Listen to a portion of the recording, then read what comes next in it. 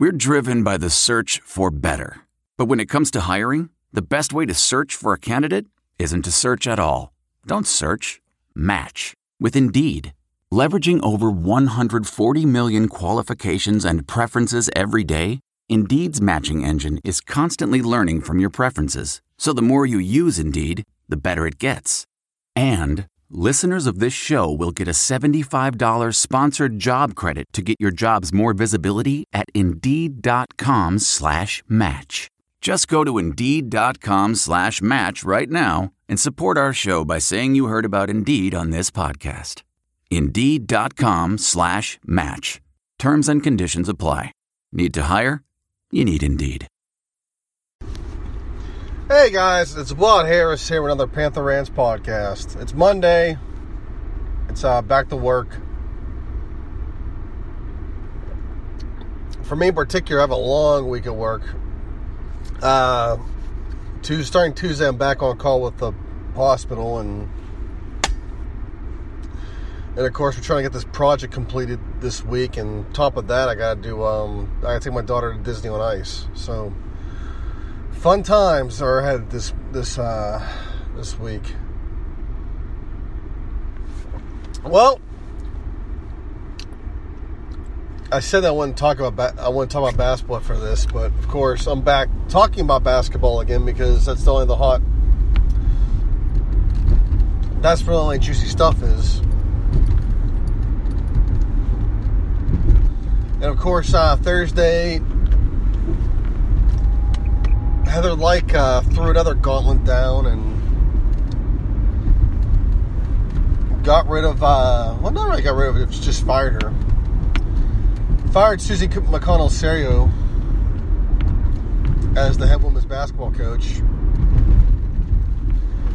And for me, it was, we all knew it was coming. And it looks like Heather's pretty much cleaning house where she can clean it. So if I'm Pitt baseball coach Joe Giordano, I'm probably swaying a little bit.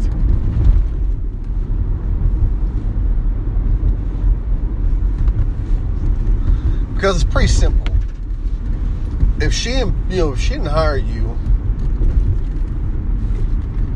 on top of that, if you're not doing what you're supposed to be doing, winning games,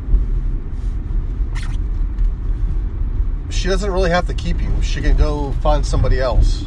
And that's the thing about it, is that she didn't hire you. So at this point, she doesn't have to keep you. And I'm thinking that's the message really she's trying to send. That if you're not performing, then you're out. As far as Susie goes, for me, I was disappointed. Not that she was let go, about how her tenure went. Because she did pretty well at Duquesne. And I guess, supposedly she was halfway decent in the women's NBA coaching, but if you look at her record with the WNBA, it's not really all that good.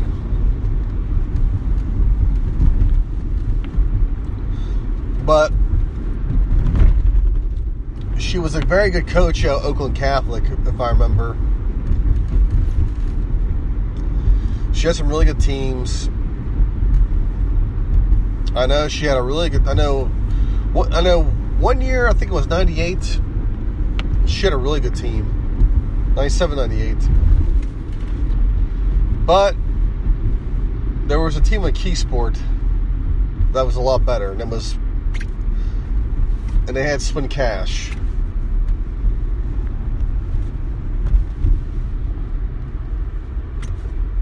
I mean, Susie's teams were really good. The Oakland Catholic team was really good that year, I remember. And they just couldn't beat Swin Cash.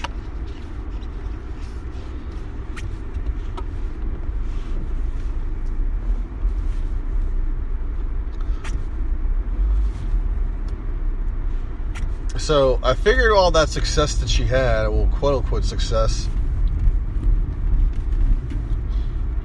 she would do good at Pitt. I thought that because of how she did at Oakland Catholic, WNBA, and she did really good at Duquesne.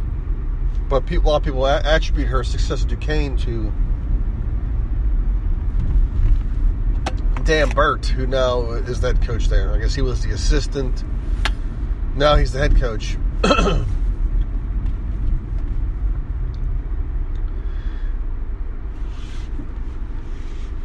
I'm just waking up.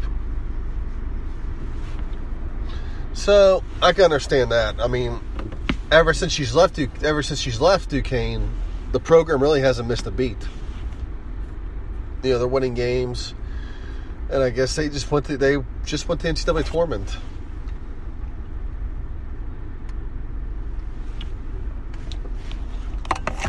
So they're doing big things there. And obviously the logical choice to replace Susie, a lot of people want Dan Burt. Well, here's the thing. There's a lot of people we wanted for the Pitt job. And Heather went a whole different direction. I mean, in the case of Jeff Capel, she had an ace up her sleeve for the most part. Because a lot of us were expecting, you know, a very underwhelming hire. Although the coach was saying Bonaventure Schmidt would have been probably a good hire, but just the timing wasn't good.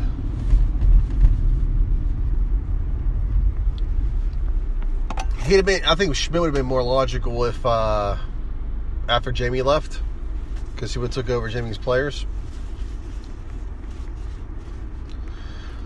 But not this time around. They were going to need somebody of different pedigree. But yeah, Heather had an ace up her sleeve when she made that hire.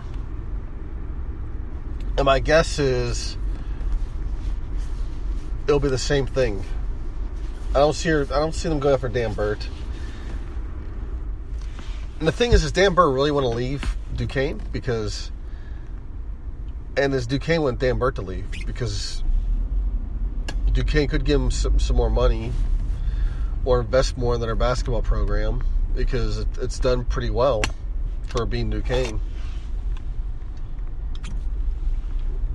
Whereas the Pitt program in women's basketball has been pretty much been bipolar for the most part. It was really bad,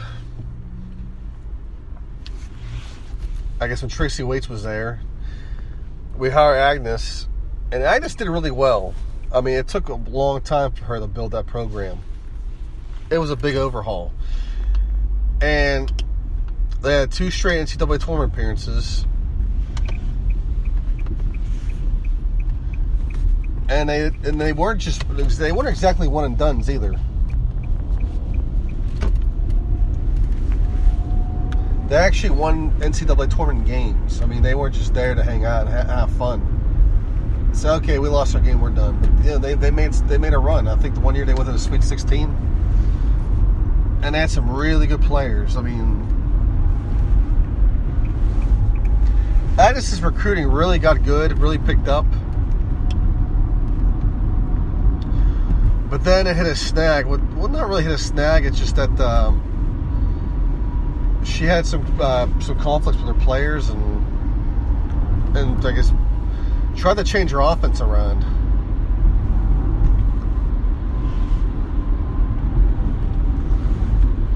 And it just didn't work out.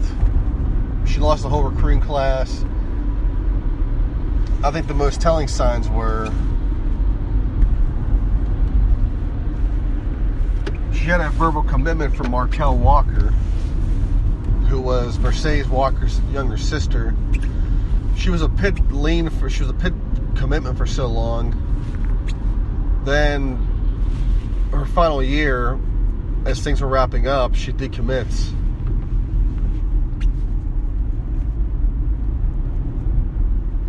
And goes to UCLA. Which gives you another reason, besides the Ben Helen thing, to hate UCLA. she lost her, and she lost an entire recruiting class that included Pepper Wilson, who pretty much was like Mercedes, but a lot bigger, a lot taller, I can say. I remember one time I worked at Children's Hospital. One time I was in the elevator, and a lot of times you'll see a lot of the pit players take the elevators at Children's Hospital. I know I ran to Marilee Wynn a bunch of times. We'd be in the elevator together. Well, there's other people, but I mean, man, she was a sight to behold when she was not in a basketball uniform. That's all I'll say. Very beautiful woman. Well, we're in the elevator, and I guess Pepper Wilson, I think two of our women's basketball players were in the elevator, and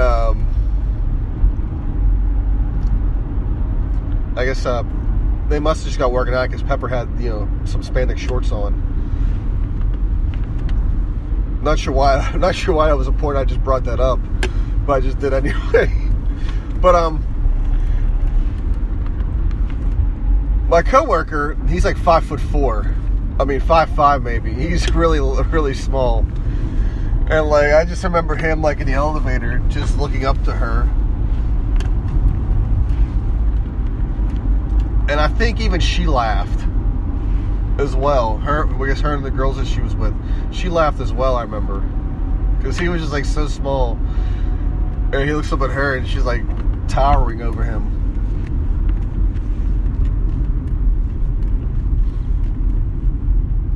But when we had a lot, I mean, when you had her, and there was another player too. I think she was local as well. I remember. I forget her name. She had an entire recruiting class leave that year. Two of them were power. I mean, actually, I think all three of them were power forwards. At least I know Pepper was a center, but the other two I think were power forwards. And I think the argument was that supposedly Agnes was trying to do a more guard-oriented offense. Maybe she was trying to do in terms of the ACC or whatnot, but I don't know. I mean, for me personally, I would stick to what works. I mean, if Jamie was changing his whole philosophy around for the ACC because he was a Big East program, he built it like that. I don't know. I think I would have stuck with my formula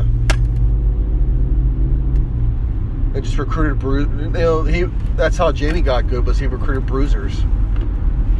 Some of these guys may have been undersized for positions, but they were gritty, they were grinding, and they made plays.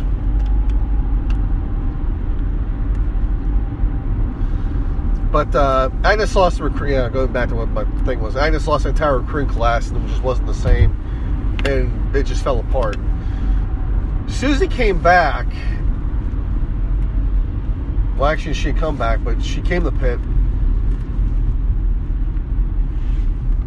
And the team eventually, she got to the NCAA tournament. I think the first year it was NIT.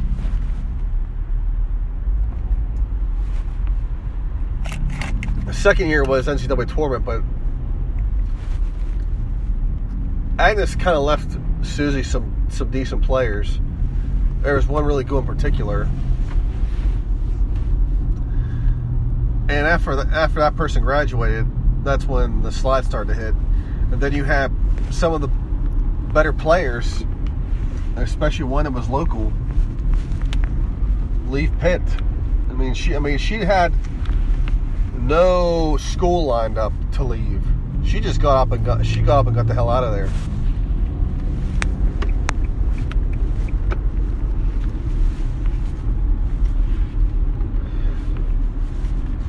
And doing some more digging,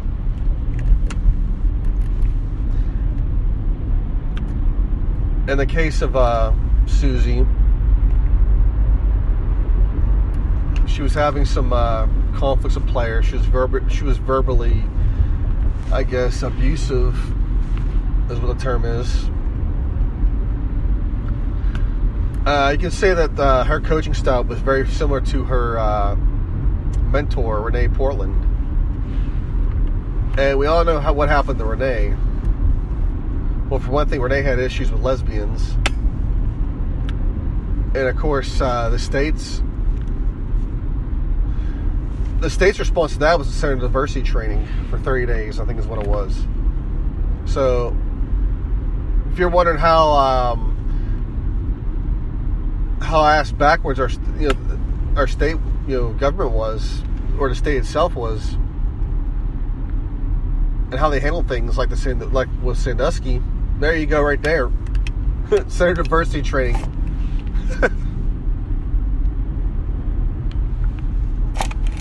But Renee, same thing. Her style wore on her players, and it's just that's why Renee Portland is out of college basketball and has never been, she's never been back ever.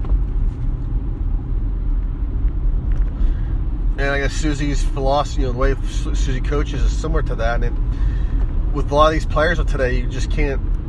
It doesn't work. You can't do it. It doesn't work anymore. Because in their mind, they'll just go somewhere else. And that's how it is anywhere. I mean, if you have a boss that's like that, and you don't put up with it, you just go find another job. You go work elsewhere.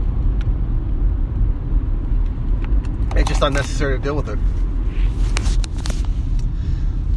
Okay, enough of that. But let's just say those are, on top of with what Susie was doing, the one-loss record wasn't helping much either, and players leaving, so it was a logical thing to get rid of her. So we'll see what Heather does. I'm not sure if it's going to be Dan Burt, but I think she has another ace up her sleeve. I brought up Shea Ralph because she did pretty well under Agnes. And I think Agnes wasn't the same when Shea Ralph left. I think she'd be another choice as well. But we'll see what Heather does. All right. We spent almost 15 minutes talking about the women's basketball program, which is crazy. I've done more talk about the women's basketball than I've done football. Which I'm not going to do football today because I'm going to do football probably in the next podcast because I don't really dig much into spring football. I don't put too much stock in it. But we'll still talk about it though. Parker Stewart leaves Pitt. And like I said, I wasn't all surprised when Parker left. Right before he announced he was requesting his release, he was posting his video highlights on his Twitter account, and I pretty much knew then and there he was advertising himself, which is no surprise. It was we hired Capel, and it got kind of quiet since then. And of course, his dad releases a tweet about blah blah blah. We're just trying to figure out what's best for Parker and yada yada yada. But right then and there, I guess you could tell his dad was diplomatically doing his exit. But one thing to think about is Parker was an Ole Miss commit, and when they had a coaching change there, he decommitted. And here with the Stallings firing, he had a clean break, and he could go elsewhere and start elsewhere. Is he a big loss? Not really, because I mean he would have had a nice piece of puzzle to keep, but he's replaceable. He's pretty much a new updated version of Ron Ramon. If you want 3-point shooting, he's gonna be the guy you get the ball to. And I think he was showing improvement as the year went on, but I think in a few years he will be a really good basketball player. I think he will. So it sucks to lose him, but we're going to see what exactly Jeff Capel has in store, what he can do recruiting-wise. I know one player that's on the ropes as well is Marcus Carr. Okay, he's talking to Villanova. You'd hate to lose him as well. But like I said, when you have a coaching change, after playing a year of college hoops and you show what you can do, your stock obviously goes up. And that's what's happened with all these players. Their stock has gone up. Marcus Carr is hearing from a bunch of programs. And yeah, after an 0-19 ACC season, if Villanova, the defending national champions, who just won a national championship, is calling me, I'm probably going to listen. I say, okay, a national championship team is interested in me, so I can go there and probably play for their national title under Jay Wright. Maybe go to another Final Four or whatnot.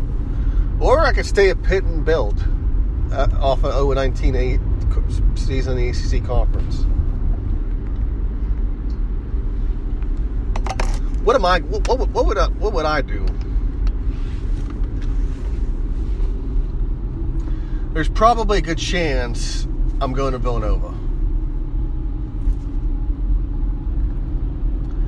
Because of just of that. But another thing going to factor in when you make these type of changes is the situation you're getting into at Villanova. Obviously, it's a stable one, but are you, as far as playing time goes, how is that going to work out? Are you going to actually play, or Jay Wright can recruit guys above and below you? He's that good of a coach, and there's a lot of players just like you in his system. So that's up to Marcus Carr, what he wants to do. I just don't know if I see him as a fit in his system.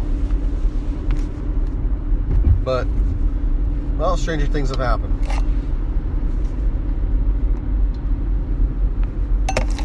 So those are two gone. Cameron Davis is staying, which is great because he's got a lot of upside and he's only going to get better. He's shown a lot of progress.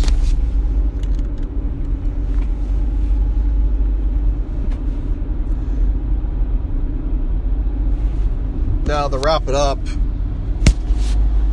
I watched the Paterno movie over the weekend. It came on. It's 7 o'clock Central Time here, down in Texas, and on HBO.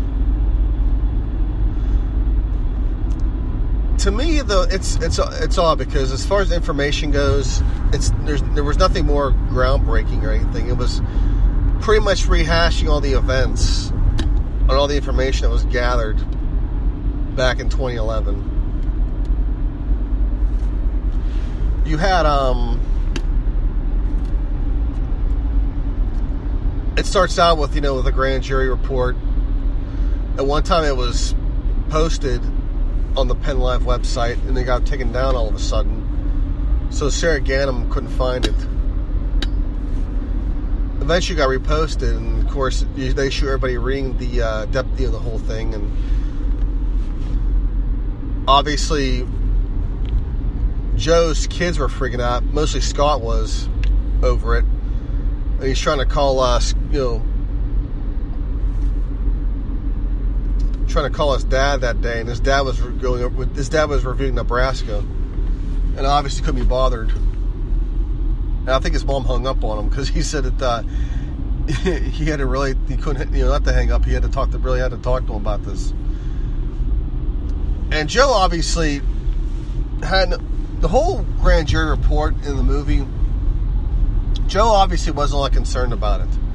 He was too busy preparing for Nebraska.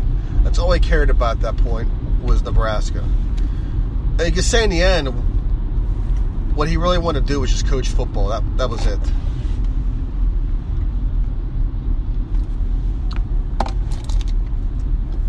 He wasn't trying to get himself tied into what Jerry Sandusky was doing. or what he was being charged with. He wanted to focus on his football program and get them ready for the game, because that year they just came off that win against Illinois, which they showed where they barely won. But Penn State was in a hunt for the Big Ten title that season. In fact, I think they were either 7-1 or 8-1 at the time Joe was fired. So the Nebraska game was a big game for them. And of course, at the time they had Taylor Martinez, and I guess they had Rex Burkhead, I think, as well. But that was when Pelini was the coach.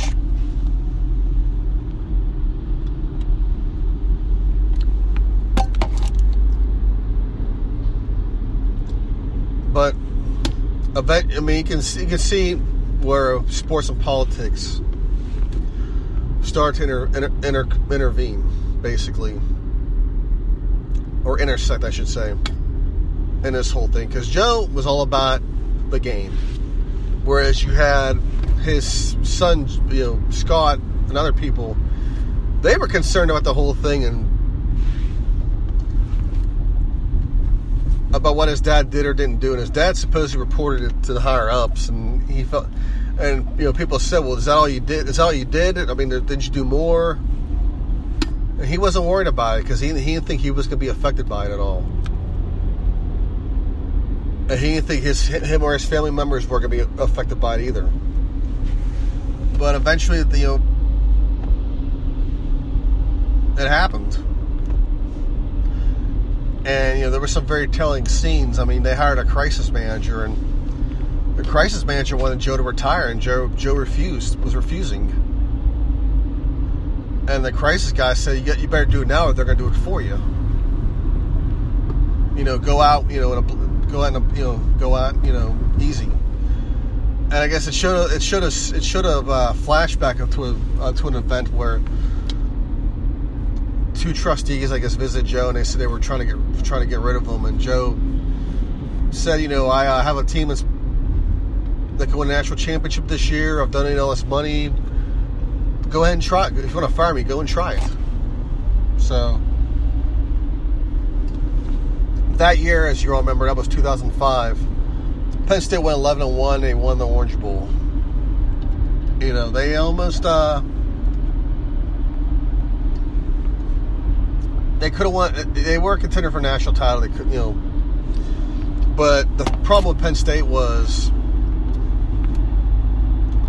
there were two other undefeated teams that year besides them. If they would have went undefeated, there was Texas and USC, which you had Texas that had Vince Young, and then you had USC that had of course Linehart, Reggie Bush, all them guys. So even if Penn State would have went undefeated that year, they were going to get screwed no matter what, because people we're going to want to see a Texas-USC game than anything with Penn State. Penn State could have won and probably got a share of the national title.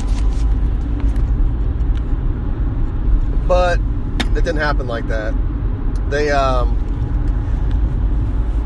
lost to Michigan by 2 because during Michigan's last drive, Lloyd Carr got into an argument with the refs, and they had 2 seconds back on, and those 2 seconds were the big difference. Is Michigan got one last play, and Henne found Mario Manningham in the end zone. And people were really mad at that whole thing. I remember it in particular, in the days of the message boards, how big they were. I remember Penn State fans I used to go on Blue White Illustrated to see all the fans celebrate. And they were celebrating the hell of that Michigan game to a point where they went on the Michigan boards and were trolling. And what's great about Penn State loss is why I used to love going to the message boards when they would lose, because they would do all this conspiracy theories. And if they hated the officials so badly from that game, they would look up get the names of the officials. They would look up their information. I mean, they would have their personal information posted on their message board. I mean, they would have the companies that these guys work for, what they do for a living, and they would have where they live. They would have pictures of their houses, of the homes, thanks to Google Earth. I mean, they would totally have a background check on these officials. But that meltdown that day was epic because they were so happy that they were about to win Michigan. Michigan drives down the field, scores, and it was like a lot. I mean, I remember there was a lot of cussing, a lot of this, a lot of that, and it was great. I mean, I think I spent the whole night on the message boards, just refreshing, and of course, reading everything.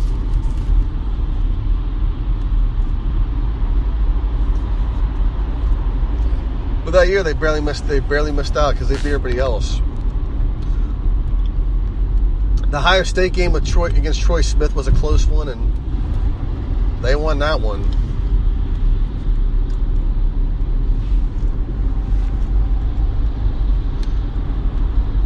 But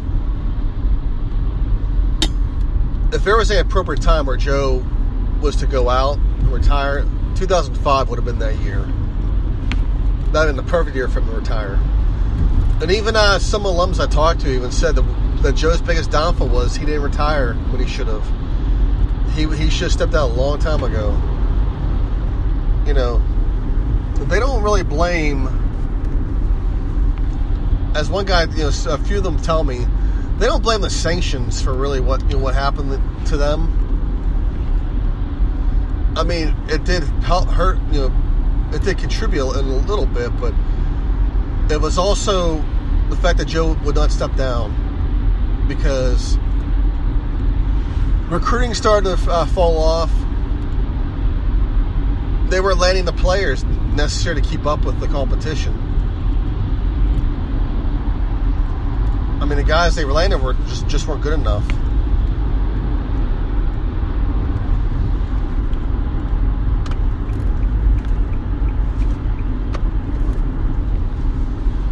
And it was pretty obvious that year, in Joe's last year, when Bradley took over for his few games.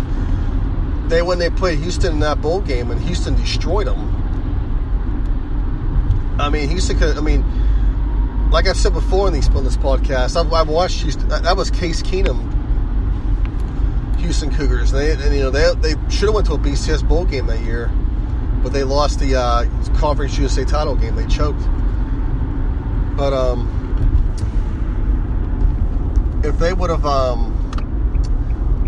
that game was that was an off game for them. I mean, when they played Penn State, that team, they weren't even clicking on all cylinders. That's the thing about that Cougar team was there were games where they were off, and if they were clicking on all cylinders that game, that score would have been a lot worse than what it was. I mean, they were too fast for Penn State. And that's how Conference USA was. They were a fast conference. I mean, there was a lot of speed in that conference. I remember just from watching them.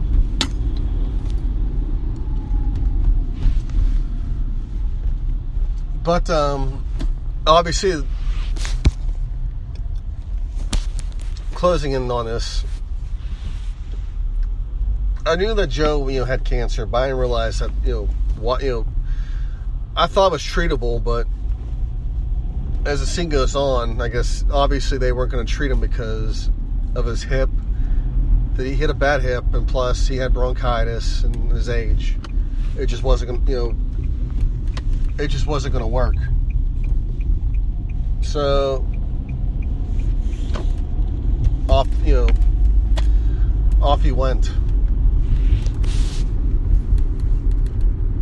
I mean, if anything, you can say maybe him being fired, because like the crisis manager said, somebody would do the foreman. Of course, they got rid of him. He probably would have died coaching like a lot of people said that he was going to do, die coaching. And he almost did. He pretty much almost did. You know, and he ended up dying, retired. And, of course, he at least got to spend time with his family before that all ended.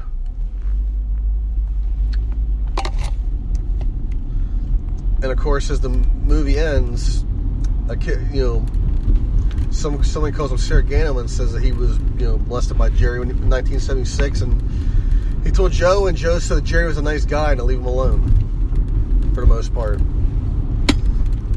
So that was a pretty riveting part of it.